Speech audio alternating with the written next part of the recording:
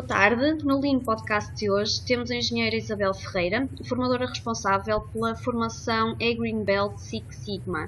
Obrigada, Isabel, pela sua disponibilidade para nos responder a algumas questões sobre esta formação. E coloco-lhe já a primeira questão, que é: quais as principais diferenças entre Green Belt e Black Belt? Olá, boa tarde.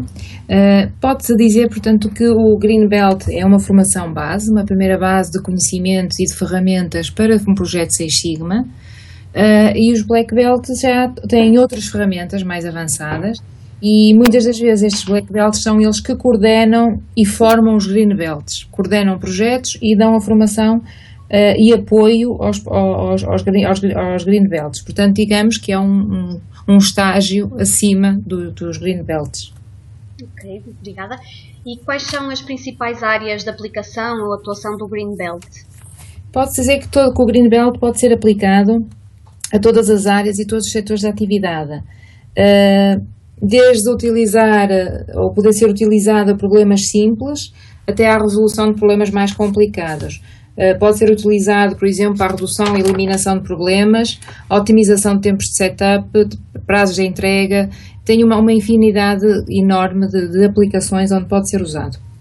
Ok, obrigada. Terceira questão: é necessário ter algum conhecimento ou alguns conhecimentos de base para fazer uma formação em Green Belt? Se sim, quais?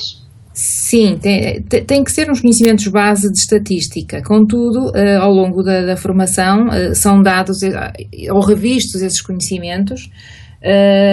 Há outra ferramenta que é necessário ter conhecimentos, que é um programa que é o Minitab, que para quem não conhece também tem que aprender durante a formação. Contudo, essa ferramenta acaba por ter um tutorial com exemplos e, portanto, se torna fácil de usá-lo. Muito bem. E quais as principais, tendo em conta como é que terminamos aqui esta primeira edição recentemente, quais são as principais dificuldades sentidas pelos formandos na aplicação da metodologia Six Sigma em contexto profissional, se é que eles identificaram alguma? Primeiro tem que se ver como sendo um curso Six Sigma e sendo um curso e-learning. As pessoas trabalham, estão no ativo e, portanto, têm que dedicar algum tempo ao curso. Não só o tempo presencial nas sessões, mas também requer tempo em casa para fazer os trabalhos e para lerem e aprenderem os temas e as ferramentas. E, portanto, neste aspecto, as pessoas têm que ser autodidatas para conseguirem fazer isso e coordenar com a sua atividade profissional. Em segundo, requer a escolha de um projeto para ser elaborado durante as sessões de acordo com as metodologias Six Sigma explicadas. Ou seja, têm que levar um projeto para depois irem aplicando. O problema está que na escolha desse problema, que muitas das vezes eles querem resolver tudo logo nas empresas onde estão e acabam por levar problemas bastante complicados, e tem que se dividir esse problema em subproblemas para que seja tratado um de cada vez. E muitas das vezes é um dos problemas, uma das dificuldades que eles têm em realmente identificar projetos simples onde possam iniciar a aplicação dos projetos Six Sigma.